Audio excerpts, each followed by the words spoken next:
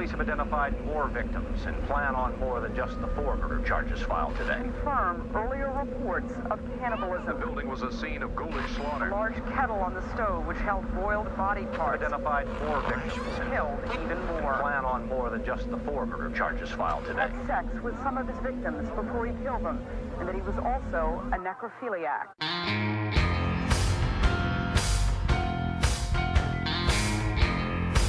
You are now listening to Grinding True Crimes with your hosts, Maddie Matt, Todd Fox, and Gabby Gab.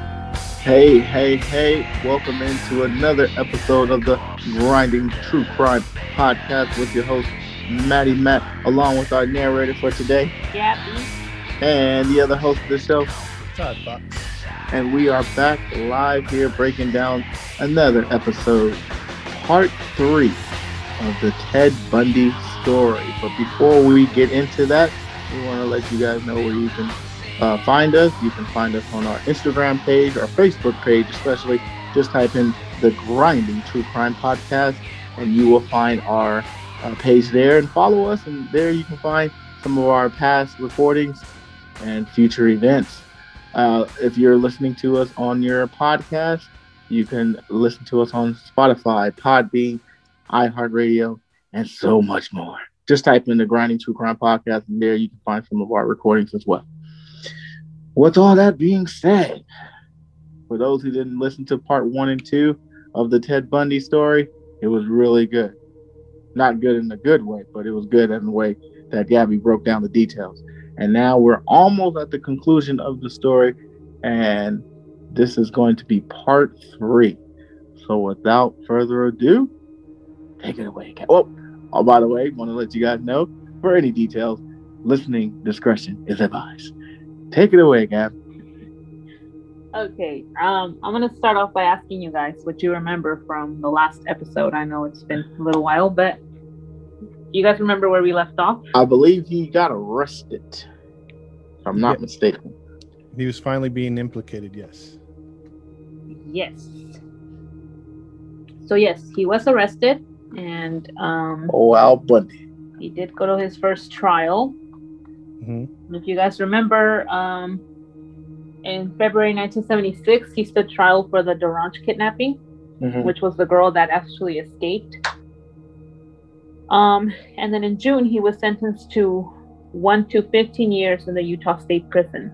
But in October, he was found hiding in the bushes, remember, carrying an escape kit. Wow. So he spent several weeks in solitary confinement. And later that same month, the Colorado authorities charged him with the Karen Campbell's murder. So he waived extradition proceedings and was transferred to Aspen in January 1977. Aspen, Colorado? Yes, sir. Uh-oh. So, sorry. I'm sorry. So, on June 7, 1977, he was transported from Garfield County Jail in Glenwood Springs to Pitkin County Courthouse in Aspen for a preliminary hearing. Sorry. He had elected to serve as his own attorney, and he was excused by the judge from wearing handcuffs or leg shackles because he was representing himself. Jeez. Wow. So this is, I don't know if you guys know this much, but this is an interesting part that's going to make you guys mad. What's going to make us mad? During a recess, he asked to visit the courthouse law library to research his case. While shielded from his guard's view behind a bookcase, he opened a window and jumped to the ground from the second story, Are you serious? injuring his right ankle as he landed. After shedding an outer layer of clothing, he walked through Aspen as roadblocks were being set up on the outskirts, and he hiked southward onto the Aspen Mountain. So was he trying to kill himself or trying to hurt He himself escaped. permanently? He escaped. Wow. Jeez. Near his With a busted ankle. Yep. Near its summit, he broke into a hunting cabin and he stole food, clothing, and a rifle from that house. The following day, he left the cabin and he continued south toward the town of Crested Butte. Crested Boot? Okay. Crested Butte or Butte, I don't know how you pronounce that. But he got lost in the forest. For 2 days, he wandered without knowing where he was heading, missing 2 trails that led downward to the intended destination. On June 10, he broke into a camping trailer on Maroon Lake, 10 miles south of Aspen. He took food, a ski parka, but instead of continuing southward, he walked back north toward Aspen, eluding the roadblocks and search parties along the way. What time of year was this again? 1977. No, I mean, the time of year, was it wintertime or springtime or something? Oh, right. This was June, summertime. Summertime. Well, he lucked out then. Sure did. If he tried in the wintertime, he'd froze to death. Oh, man. Oh, yeah. He wouldn't have survived, nor found his way out of there. With a busted ankle, too? Mm-hmm. And he looks normal, too, so, like, he could pass for any white dude up there in Aspen. Yeah. People trusted him, remember? Oh, yeah. He was good looking, right? Yeah, he was cute. So 3 days later, he stole a car at the golf course in Aspen. Mm-hmm. He was cold, sleep deprived, and in pain from his sprained ankle, but he drove back to Aspen, where 2 officers noticed the car weaving in and out of the lane. That's because he couldn't drive with that ankle. So he was pulled over. He had been a fugitive for 6 days. He had maps to the mountain area. Of course. And the maps that the prosecutors were using to demonstrate the location of Karen Campbell's body. Wow. Oh, jeez. So they caught him that day, and that's how he had been planning his escape, by looking at those maps. Wow. This dude has some cojones. Yeah, I got to give him that. I don't think I'd have the guts to do that. Like, I'm already facing all this, and I'm about to jump out and run away. No. Nothing to lose. Yeah, at that point, for real. So there's a mention here in this part that back in Glenwood Springs, where he was in jail, he had ignored advice of his friends and legal advisors to stay put. The case against him was already weak and deteriorating steadily as pretrial motions consistently resolved in his favor. So in reality, since they had bits of evidence, a lot of that evidence was inadmissible in court. So his case was kind of weak. Like, there was a chance he wasn't going to get much time for what he did. Mm-hmm. But he messed that up, obviously, by trying to run away. Oh, absolutely. That's serious charges. Yeah, the prosecutors had said a more rational defendant might have realized that he stood a good chance of acquittal, and that beating the murder charge in Colorado would probably have been dissuaded other prosecutors with as little a year and a half to serve on the DeRanch conviction, the kidnapping. Wow. Had he persevered, he could have been a free man. Well, he made 2 mistakes. He didn't hire a lawyer, and whenever you act as your own lawyer, that's always a mistake. Mm-hmm. And then trying to escape, like Gabby said, I agree. He screwed himself over on that. I have to agree with you on that one too, bro. So instead, he had assembled a new escape plan. He acquired a floor plan of the jail and a hacksaw blade from other inmates. He had $500 in cash, smuggled over a 6-month period. I'm about to say, where'd he get that money? And later on, he said, of course, by Carol Ann Boone. Of course. I want to know where he got the blade. Yeah, she's the one that he marries. Yikes. You said, where'd he get the blade? Yeah. Oh, the blade was from other inmates. I don't know how they got it. Well, I mean, I don't want to know how they smuggled it in. I don't want to know either. They must have tore some intestines. Oh, babe. Oh, I'm sorry. So during the evenings while the prisoners were showering, he started sawing a hole about 1 square foot between the steel reinforcing bars in his cell ceiling, and he had lost 35 pounds, so he was able to wiggle through it and crawled into a space above. Persistent. In the weeks that followed, he made a series of practice runs exploring the space. Multiple reports from an informant of movement within the ceiling during the night were not investigated. By late 1977, his impending trial had become a cause celebre in the small town of Aspen. He had filed a motion for a change of venue to Denver. On December 23rd, the Aspen trial judge granted the request, but to Colorado Springs. Oh, what do you know, Kenda? Colorado Springs. where the juries had historically been hostile to murder suspects. On the night of December 30th, with most of the jail staff was on break for Christmas, and non-violent prisoners were on furlough with their families, he piled books and files in his bed, covered them with a blanket to simulate like he was still there, and then he climbed into the crawl space. He broke through the ceiling into the apartment of a chief jailer who was out for the evening with his wife, changed into street clothes from the jailer's closet, and he walked out the front door to freedom. Wow. This guy. Yep. He stole another car and drove eastward out of Glenwood Springs, but the car broke down in the mountains. A passing motorist gave him a ride 60 miles to the east, and then from there he caught the bus to Denver, where he boarded morning flight to Chicago. In Glenwood Springs, the jail skeleton crew did not discover the escape until noon of the next day. More than 17 hours later, and by then he was already in Chicago. Jeez. Wow. He was a smart guy. They underestimated him. Very smart. From Chicago, he traveled by train to Ann Arbor, Michigan, where he was present in a tavern on January 2nd. 5 days later, he stole another car and drove to Atlanta, where he boarded a bus and then arrived in Florida. On the morning of January 8th, he rented a room under the name Chris Hagen at the Holiday Inn. Then later said that he initially resolved to find legitimate employment and refrain from further criminal activity. Wow. Knowing he could remain free and undetected in Florida indefinitely as long as he did not attract attention of police. Wow. But he applied at a construction site, and that application had to be abandoned when he was asked to produce identification. So he went back to his habits of shoplifting and stealing credit cards from women's wallets left in shopping carts. Wow. How are you gonna... I'm gonna try not to get into trouble, but I escaped prison. I would think there's some general labor jobs he could have did something, you know. I mean, go to an area that's kind of like downtown, get a fake ID. You know, it's still the 70s at this point. You know, yep.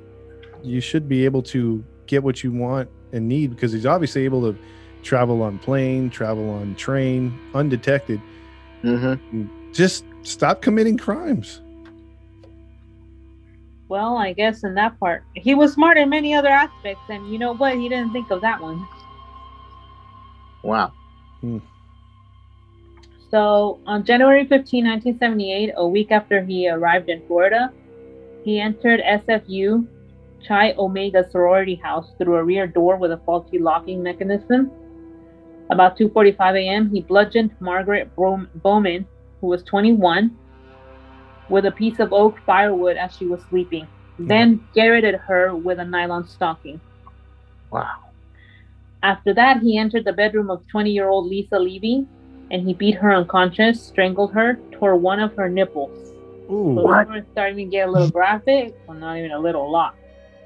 He tore one of her nipples, bit deeply into her left buttock, and raped her with a hair mist bottle. Woo. I mean, there's no positive in this, but I'm glad the girl was at least unconscious when he was doing that. Yeah. Because that would have been horrible. He killed both girls. Well, so far, I mean, it's saying that he beat her, which I would think that would have killed her. In an adjoining bedroom, he attacked Kathy Kleiner, breaking her jaw and lacerating her shoulder. And Karen Chandler, who suffered a concussion, broken jaw, loss of teeth, and a crushed finger. Damn, this guy was crazy. But Chandler and Kleiner survived the attack. Kleiner later attributed the survival to automobile headlights that were illuminating the interior of their room, and it frightened him away. Wow. Thank goodness for that. The detectives later determined that the 4 attacks took place in a total of less than 15 minutes. Wow. within earshot of more than 30 witnesses who heard nothing. What? You're in a freaking dorm and no one heard anything. Wow. He knew they were easy prey. Mm-hmm. After he left the sorority house, he broke into a basement apartment 8 blocks away and attacked another student, Cheryl Thomas, dislocating her shoulder, fracturing her jaw and skull in 5 places. She was left with permanent deafness and equilibrium damage that ended her dance career. Oh. Now, you see what she's talking about there, though? Broken jaw, separated shoulder, skull fractures. You have to hit someone hard. Hard, bro. And with no Especially remorse. for skull, yeah. Good God. That's a lot of damage, dude. That's 5 things in less than a few hours. It's, oh my gosh. Do you blame the police department at this point? Yes. You do. Yeah, they let him loose twice. I agree. I do blame the police department. I feel that given his circumstances and the fact that he had already escaped, no matter where, in what state, wherever, they didn't know where he was, but you would think there would be more security in universities. Like, this is where it's all started and happened. Why wasn't anybody doing enough rounds making sure nobody would get into the buildings? That's true. What a freak. That's nasty. On her bed, on Cheryl Thomas's bed, they found semen stain and a pantyhose mask containing 2 hairs similar to Bundy's, in class and characteristic. Damn. Well, they own him. On February 8th, he drove 150 miles to Jacksonville in a stolen van that he got there at FSU. He approached, minor, 14-year-old Leslie Parmenter, the daughter of Jacksonville Police Department's chief of detectives, identifying himself as Richard Burton Fire Department, but retreated when Parmenter's older brother arrived and challenged him. Of course. Yep.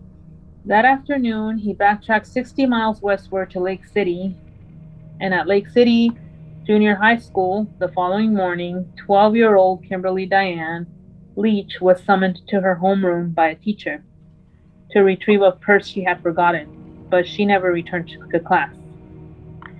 7 weeks later, after searching, her partially mummified remains were found in a pig farming shed near Suwannee River State Park. Wow. She appeared to have been raped and killed by neck lacerations with a knife. Damn. This guy is so disgusting. On top of the sick. fact that he's just so freaking twisted and feels nothing for killing so brutally and disgustingly children. She's 12. Yeah, he's sick. Sick bastard. Yep. He pisses me off. Yeah, you gotta be on some another level to do something to a kid like that.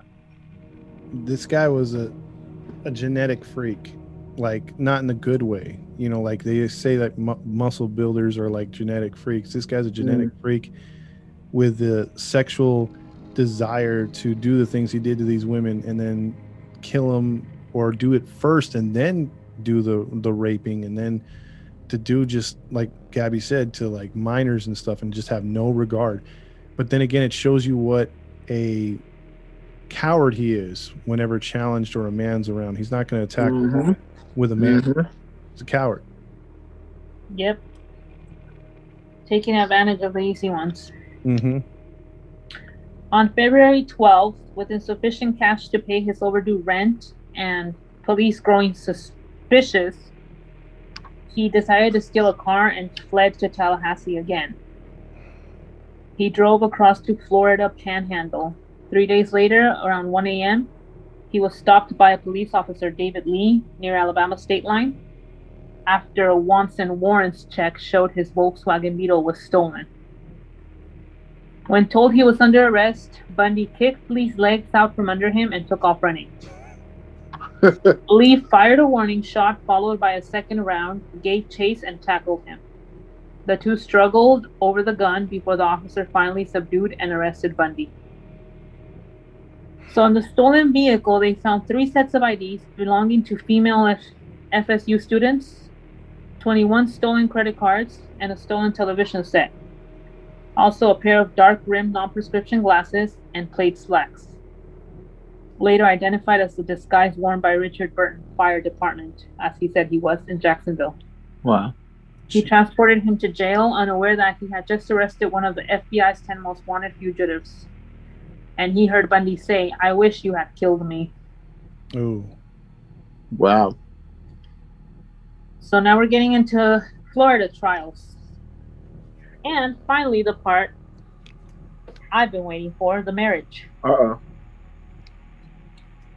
So following a change of venue to Miami, he stood trial for the Chi Omega homicides and assault in June 1979.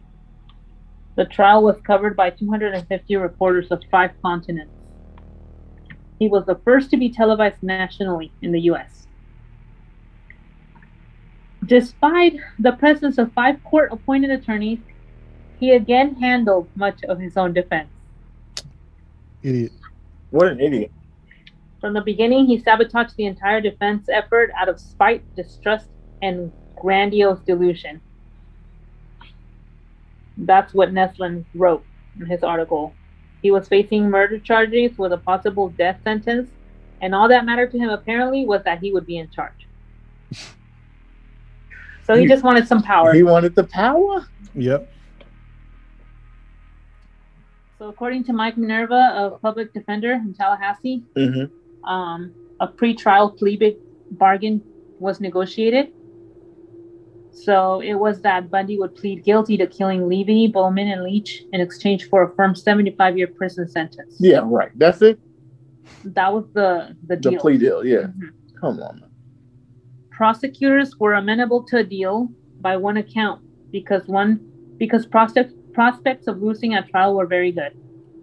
Bundy, however, saw the plea deal not only as a means of avoiding the death penalty, but as a tactical move. He could enter the plea and wait a few years for evidence to disintegrate or become lost, or for witnesses to die, move on, or retract their testimony. Once the case against him had deteriorated beyond repair, he could finally file a post-conviction motion to set aside the plea and secure an acquittal. So that he can get out and do the same thing over and over. Yeah, but that's how he saw it. He saw it as an opportunity. At the last minute, however, Bundy refused the deal. Wow. It made him realize that he was going to have to stand up in front of the whole world and say he was guilty. He couldn't do it. Wow. At trial... What was that? I was just going to say too much self-preservation. That's why. Had too much pride. So at trial, the testimony came from Chi Omega sorority members, Connie Hastings, who placed Bundy in the vicinity of the Chi Omega house that evening, and Nita Neary, who saw him leaving the sorority house clutching the oak murder weapon. Incriminating physical evidence included impressions of the bite wounds he had inflicted on Lisa Levy's left buttocks, which forensic odontologist Richard Suaviron and Lowell Levine matched to castings of his teeth. Wow. You gotta really bite somebody that hard. Well, if he tore the nipple of the girl off, he clearly has a strong bite. Who could having your nipple torn? Yeah, I'm cringing just thinking of that. Man, disgusting.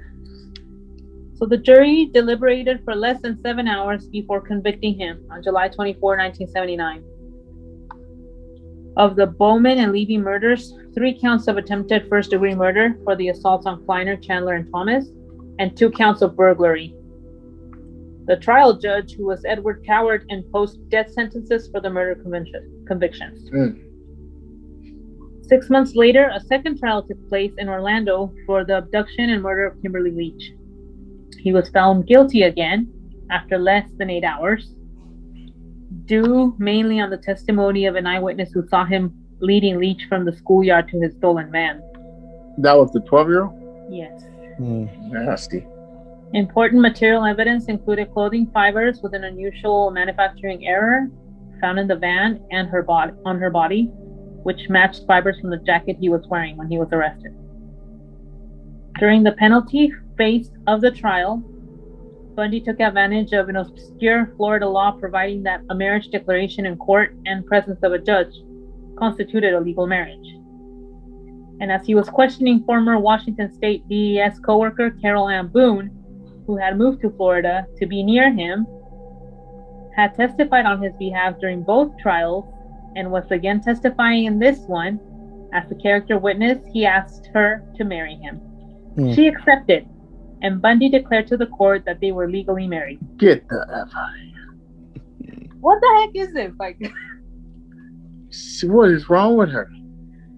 it's clear that he's been doing this all along. How do you go and support this man, testify on his behalf, try to defend him, and then marry him? And then she snitched on him a while back, right? No, this is Boone. Oh, this is Boone. Never mind. All I can think of was the sex was good. That's like, that's all I could think of, man. Hey, man. She's twisted, bro. She's twisted. I don't understand this. He put the D on it. You're right, Todd. That's about the only thing I can think of. I mean, what else did he have to offer? But come on. He cannot be the only man. What is wrong with these women? They got to be as mental as him. When you found that one that can put it down.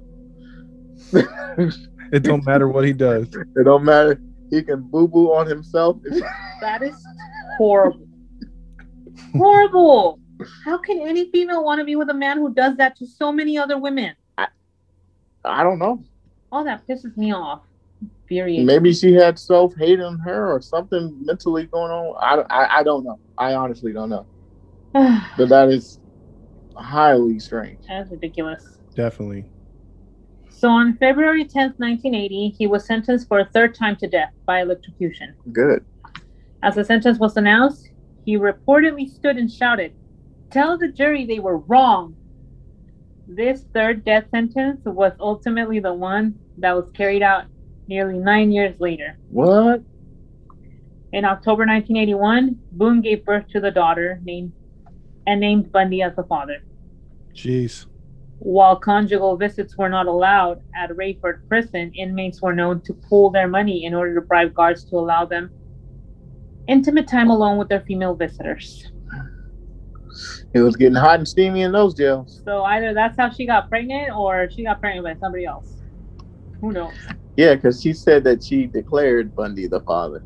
She declared him, yes. It didn't mean that he really was. Yeah, that's true. So we are going to get into his death row.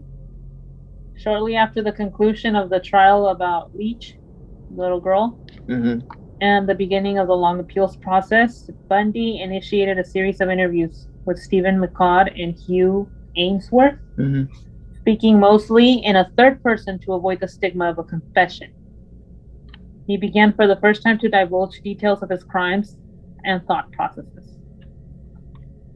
So he recounted his career as a thief, confirming Clover's longtime suspicion that he had shoplifted virtually everything of substance that he owned. That Clover girl was ridiculous. He didn't even end up marrying her. For real, right? He said the big payoff for me was actually possessing whatever it was I had stolen. I really enjoyed having something that I had wanted and gone out and taken. Possessions proved to be an important motive for him to rape and murder. Sexual assault, he said, was what fulfilled his need to totally possess the victims. Wow. At first, he killed his victims as a matter of expediency to eliminate the possibility of being caught. But later, murder became part of the adventure. The ultimate possession was, in fact, the taking of the life. That's what he said. And then the physical possession of the remains. Which is why he would kill them first and then and do whatever he wanted with them. That's because he owned them. That's necrophilia stuff. Yeah, that's disgusting. Yes, necrophilia. So he also confided in Special Agent William Hagmaier of the FBI Behavioral Analysis Unit. He was struck by the deep, almost mystical satisfaction that Bundy took in the murders. He said that after a while, murder is not just a crime of lust or violence. It becomes possession. They are a part of you. The victim becomes a part of you, and you two are forever one. And the grounds where you kill them or leave them become sacred to you, and you will always be drawn back to them. That's what he told the special agent. That's got to be some sick twisted mind. He said he considered himself an amateur, an impulsive killer in his early years before moving into what he termed his prime or predator phase about the time of Linda Healy's murder in 1974. Oh, okay. Jeez. That implied that he did begin killing before 1974, although he never really admitted to doing it. Well, he pretty much gave his own confession. Yeah, there he pretty much said it. What an idiot. Well, he ain't too smart on that one. No. But remember, the way he was giving the interview was in the third person. Mm-hmm. We say, mm-hmm. Yeah, when anyone does third person, that kind of takes away your credibility, because Todd doesn't believe that Todd would have done that, and Matt kind of agrees with you. Well, Todd agrees with you too, Matt. Gabby will continue now. Yes.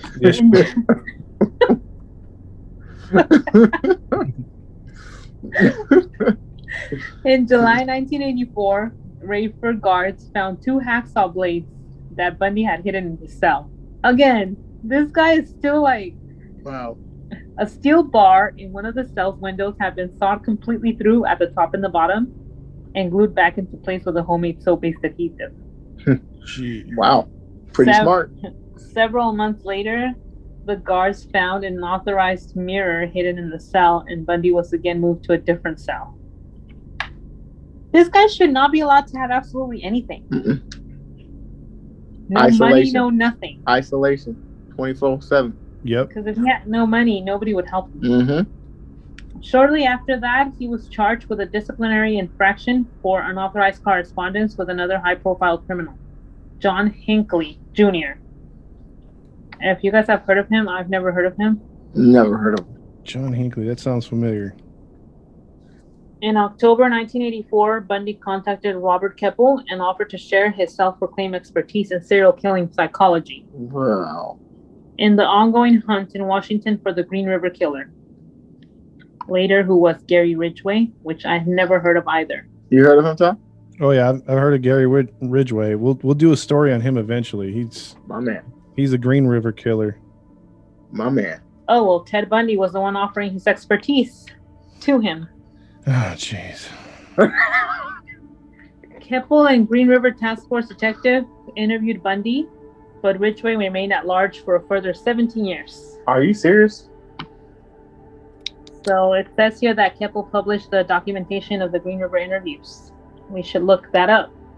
He later collaborated with McCall on another examination of the interview material. Bundy coined the nickname The Riverman for Gary Ridgway, which was later used for the title of Keppel's book, The Riverman, Ted Bundy, and I Hunt for the Green River Killer. I want to read that. So in early 1986, an execution date, March 4th, was set on Chi Omega convictions. The Supreme Court issued a brief stay, but the execution was rescheduled really fast. Why? In April. Shortly after the new date, July 2nd, was announced, Bundy finally confessed to Hagmeyer and Nelson what they believe was the full range of his depredations, including details of what he did to some of the victims after their deaths. He told them that he did revisit Taylor Mountain, Issaquah, and other secondary crime scenes several times often to lie with the victims and perform sexual acts with their decomposing bodies. Get out. Until putrefaction forced him to stop. What is that? What? You guys want to know what it is? What is that? It's the 5th stage of death. The 5th stage of death? Following pallor mortis, algor mortis, rigor mortis, and livor mortis. This process references the breaking down of the body. So, those bodies were in the 5th stage of decomposition. So basically, it's just going back to the dust. So imagine you're trying to do something to those bodies, they're going to start falling apart. They're just going to start falling apart. Oh. And he's got to be. And he frequently would visit. Yeah. That means he did it with multiple It's like victims. he was dating the dead. You have to be on some PCP or just twisted to do something like that? Which he clearly is. Jesus. In some cases, he said he drove for several hours each way and remained the entire night.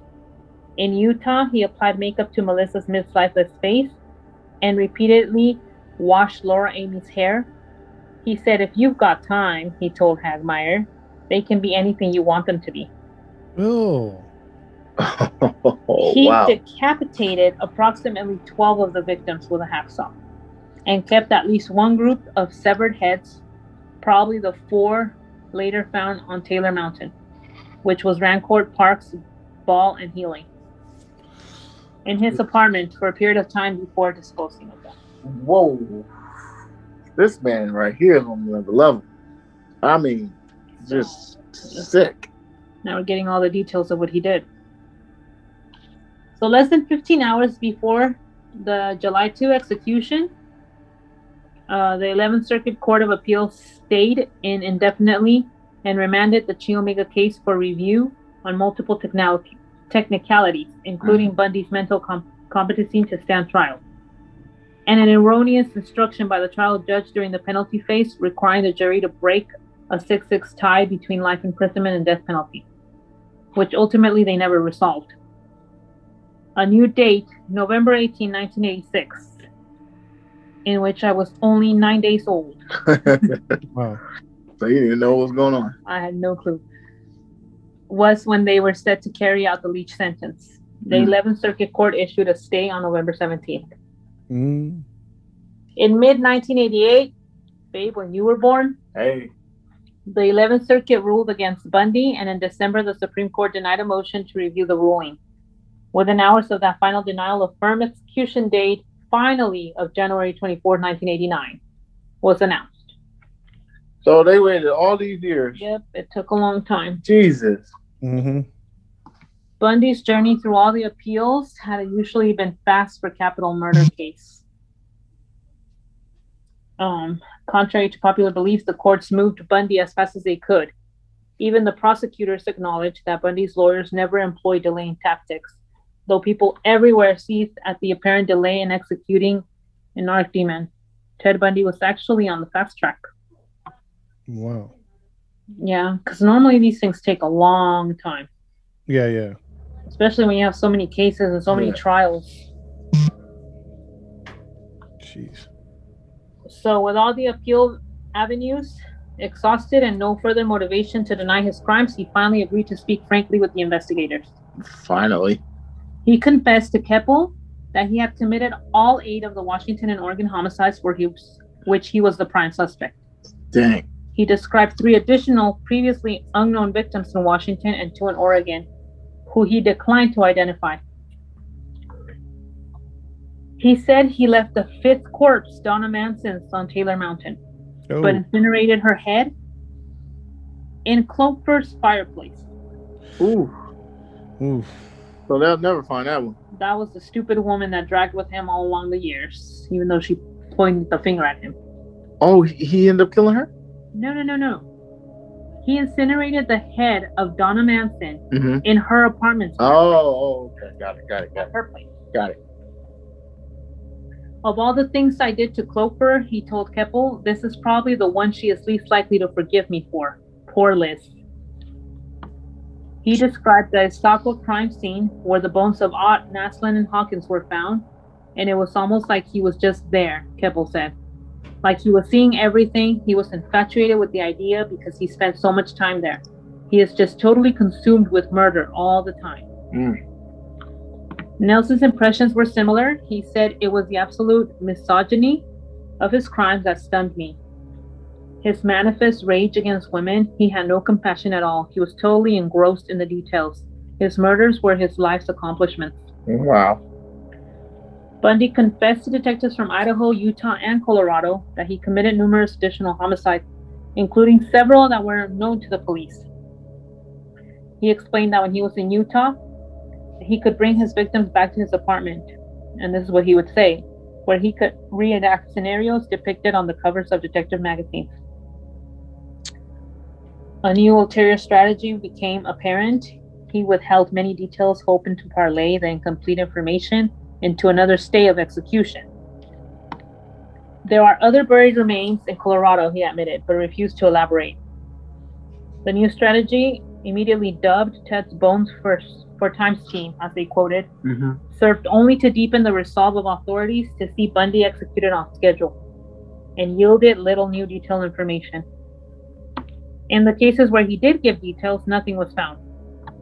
Colorado Detective Matt Lindbaum interpreted this as a conflict between his desire to postpone his execution by divulging information and his need to remain in total possession, the only person who knew the victim's true resting places. I agree with that, but his plan for extending that date failed. Good. When it finally became clear that there wouldn't be any further stays and nothing was going to be moved, Bundy supporters began lobbying for the only remaining option, which is executive clemency. Diana Weiner, a young Florida attorney and his last reported love interest, asked the families of several Colorado and Utah victims to petition Florida Governor Bob Martinez for a postponement to give Bundy time to reveal more information. What? He didn't deserve that. Like, no, kill him. These people. They all refused. The families already believed that the victims were dead and Ted had killed them, wrote Nelson. They didn't need his confession. Nope. Martinez made it clear that he would not agree to further delays in any case. We are not going to have the system manipulated, he told reporters. For him to be negotiating for his life over the bodies of victims is despicable. Boone, his wife, championed his innocence throughout all of his trials and felt deeply betrayed by his admission that he was in fact guilty. She felt betrayed? She felt betrayed that he was admitting he was guilty. Oh, she still didn't believe it. Wow. Drinking that Kool-Aid. Man. So she moved back to Washington with her daughter and refused to accept his phone call on the morning of his execution. Oh, okay. So this broad was butthurt and offended and mad at him for confessing, for saying he's guilty, for speaking the truth. Wow. So if he would have said no, I'm not guilty, she would have been okay with him. Yeah, because she defended him all along. Stupid. I mean, you have seen all the evidence already. Why would you believe a man who runs from the police, who lies? Manipulated. Now she's just stupid. That too. That part. Nelson wrote that she was hurt by his relationship with Diana Weiner, which is the attorney who was trying to postpone, and devastated by his sudden wholesale confessions in his last days. Hagmeyer was present during Bundy's final interviews with investigators, and on the eve of his execution, he talked of suicide. Oh, now you want to do suicide. He didn't want to give the state the satisfaction of watching him die. So, Bundy died in the Raid 4 electric chair at 7:16 a.m. on the date they set, January 24th, 1989. Good. As he should have been. Hundreds of revelers sang, danced, and set off fireworks in the pasture across from the prison as the execution was carried out. And I saw this in the documentary. You did? Then they cheered as the white hearse containing Bundy's corpse departed the prison. He was cremated in Gainesville and his ashes scattered at an undisclosed location in the Cascade Range of Washington State, in accordance with his will. He shouldn't have had a final will. Nope. I don't know how he had so much privilege. I do know one thing. If you do Google him, you could see the what do you call it, the picture after he was electrocuted. Really? Yeah. If you look up execution of Ted Bundy, I mean, he looks. It sucks because he has an eerie smile on his face, or like a content look on his face. Wow. No way. Yep. Wow. They actually show that? Yeah, they shaved his head, and then he's like, just right after he's been electrocuted, they put him on a gurney, and you could see him like just laid out, and he looks content, like almost if he died in his sleep. Wow. What a pig. I'm gonna have to look that up.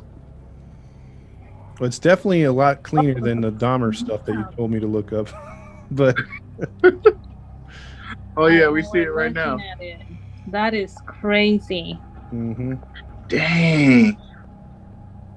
Imagine having electricity just flowing through your whole body like that. Well, see, some of them, if you've looked up electrocutions, which I morbidly did once and twice here and there, Of course. People's eyes explode. Like, you know what I mean? Like, or they'll have blood coming out their ears, mouth, whatever. It gets nasty. Mm-hmm. It didn't seem to do much to this dude other than kill him, obviously, but it didn't like make things. He looks normal. Yeah, he does. Wow. In the part where his eyes are closed, you can see a little protrusion, but it wasn't like, it's just like if he was, I don't know, like his lips were, like they were sticking out a little more, but nothing like they blew out of his body. Exactly. Wow. Freaking Ted Bundy. What am who I thought was Al Bundy. I would have fed him to the wolves, but I shouldn't say it gives me a satisfaction. But in a way, it's like a relief that he actually suffered. Mm-hmm. Yeah, getting because electrocuted. Most of these people, lethal injection, come on. After all the disgusting things they do. Well, Tookie suffered with his lethal injection. True. They couldn't find his vein, so they kept poking him so many times. Okay, but poking you is not the same as the thing going through you. That's not suffering. Yeah, that's a big needle. My grandma gets poked over and over because they can't find her veins. She suffers. Good point. Well, that's what he gets, man. Because like the dude was just, I don't know who was worse, him or Dahmer. I mean, they both were heinous, but his was on another level. This guy here. I believe Ted Bundy was held on a worse reputation than Dahmer. Because young women were involved, or they were both disgusting, but Ted Bundy, I mean, he escaped twice. Mm-hmm. He continued killing. Mm-hmm. He got away with so much. Mm-hmm. He was deceiving, manipulative. I mean, so was Dahmer, but he wasn't so public. Bundy was like your exemplary citizen, boastful, cocky. Oh, he was cocky, all right. But the things that he did to these women, and then the ones disgusting. That survived with permanent damage, that's horrible. I wonder if they're still alive now. I don't know. If they are, they're like in their 60s. But that's he had no regard for life. Oh, no, none whatsoever. Like you said, Todd, for you to fracture someone's skull in several places, you have to hit them like someone's robbing you. Yeah, or someone did something very tragic to a family member. You're just taking rage out.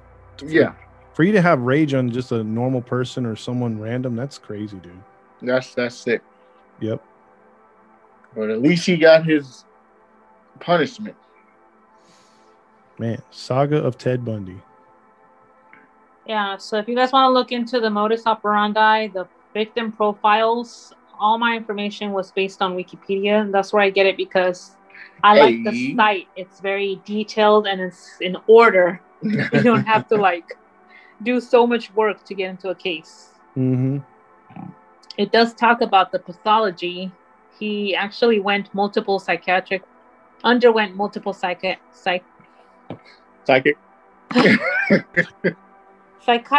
examinations. Psychiatric. The experts' conclusions were different. They all varied. He had violent behavior. They made a diagnosis of bipolar disorder, but later changed that to more than once. They suggested that he had the possibility of multiple personality disorder based on his behaviors. Well, we know somebody like that. Mm-hmm. The great aunt witnessed an episode where she said that he seemed to turn into another unrecognizable person. Ooh. Suddenly, inexplicably, found herself afraid of her favorite nephew as they waited together at a dusk-darkened train station. He had turned into a stranger. He had a demon. Of course. I'm sure more than one. He was lethal. One or mental. Yeah. Bipolar disorder, psychosis, antisocial personality disorder, which I didn't know existed. But you guys can go on Wikipedia and it'll say all the information on him, on the medical history, what they found on him. Interesting. Very. And then there's a list of all the victims. So this is the story of Ted Bundy. That's a deep dive, man. If you guys are just hearing this episode, you got to go back and hear 1 and 2 how it got started. But this guy was absolutely magnet jerk, dude. And like I said, I never knew anything about him. It makes me want to watch the documentary. Oh yeah, you have to see it. I don't know. Well, you know what I mean, like. Huh? I was just saying, I want to see the movie with Zac Efron, the Ted Bundy one. Me too. I heard that they did a good job at portraying it. Yeah, but that's what I'm saying. I don't have to. I don't want to watch that because they're gonna show the details, and you know what's gonna happen. It's like I don't want to see that. You already know the details. Yeah, I know, but I want to see it. Look, the documentary, I watched it because it gave you a lot of facts, but there's a lot of real footage. Is it on Netflix? I saw it on Netflix. I don't know if it's still there. Might have to check it out. But you could see him. You can see his behavior. You can see like all the news. And it actually shows him? Yes. Oh, wow. It's footage on him. We got to look it up, Tom. I'm going to check it out for sure. Well, that has been our episode tonight. We ended it off with the Ted Bundy saga. This was our part 3, our final one for Ted Bundy. So if you guys enjoyed that, you know what to do. Follow us on our Facebook, Instagram page, the Grinding True Crime Podcast, or on your podcast stream. Just type in the Grinding True Crime Podcast, whatever they mean, whatever medium you use to listen to your podcast, you can find us there. With all that being said, this has been your host of the show, Maddie Matt, along with our narrator of this show, Gabby, and the other host of the show, Todd Fox. And we are signing off. Toodles. Peace.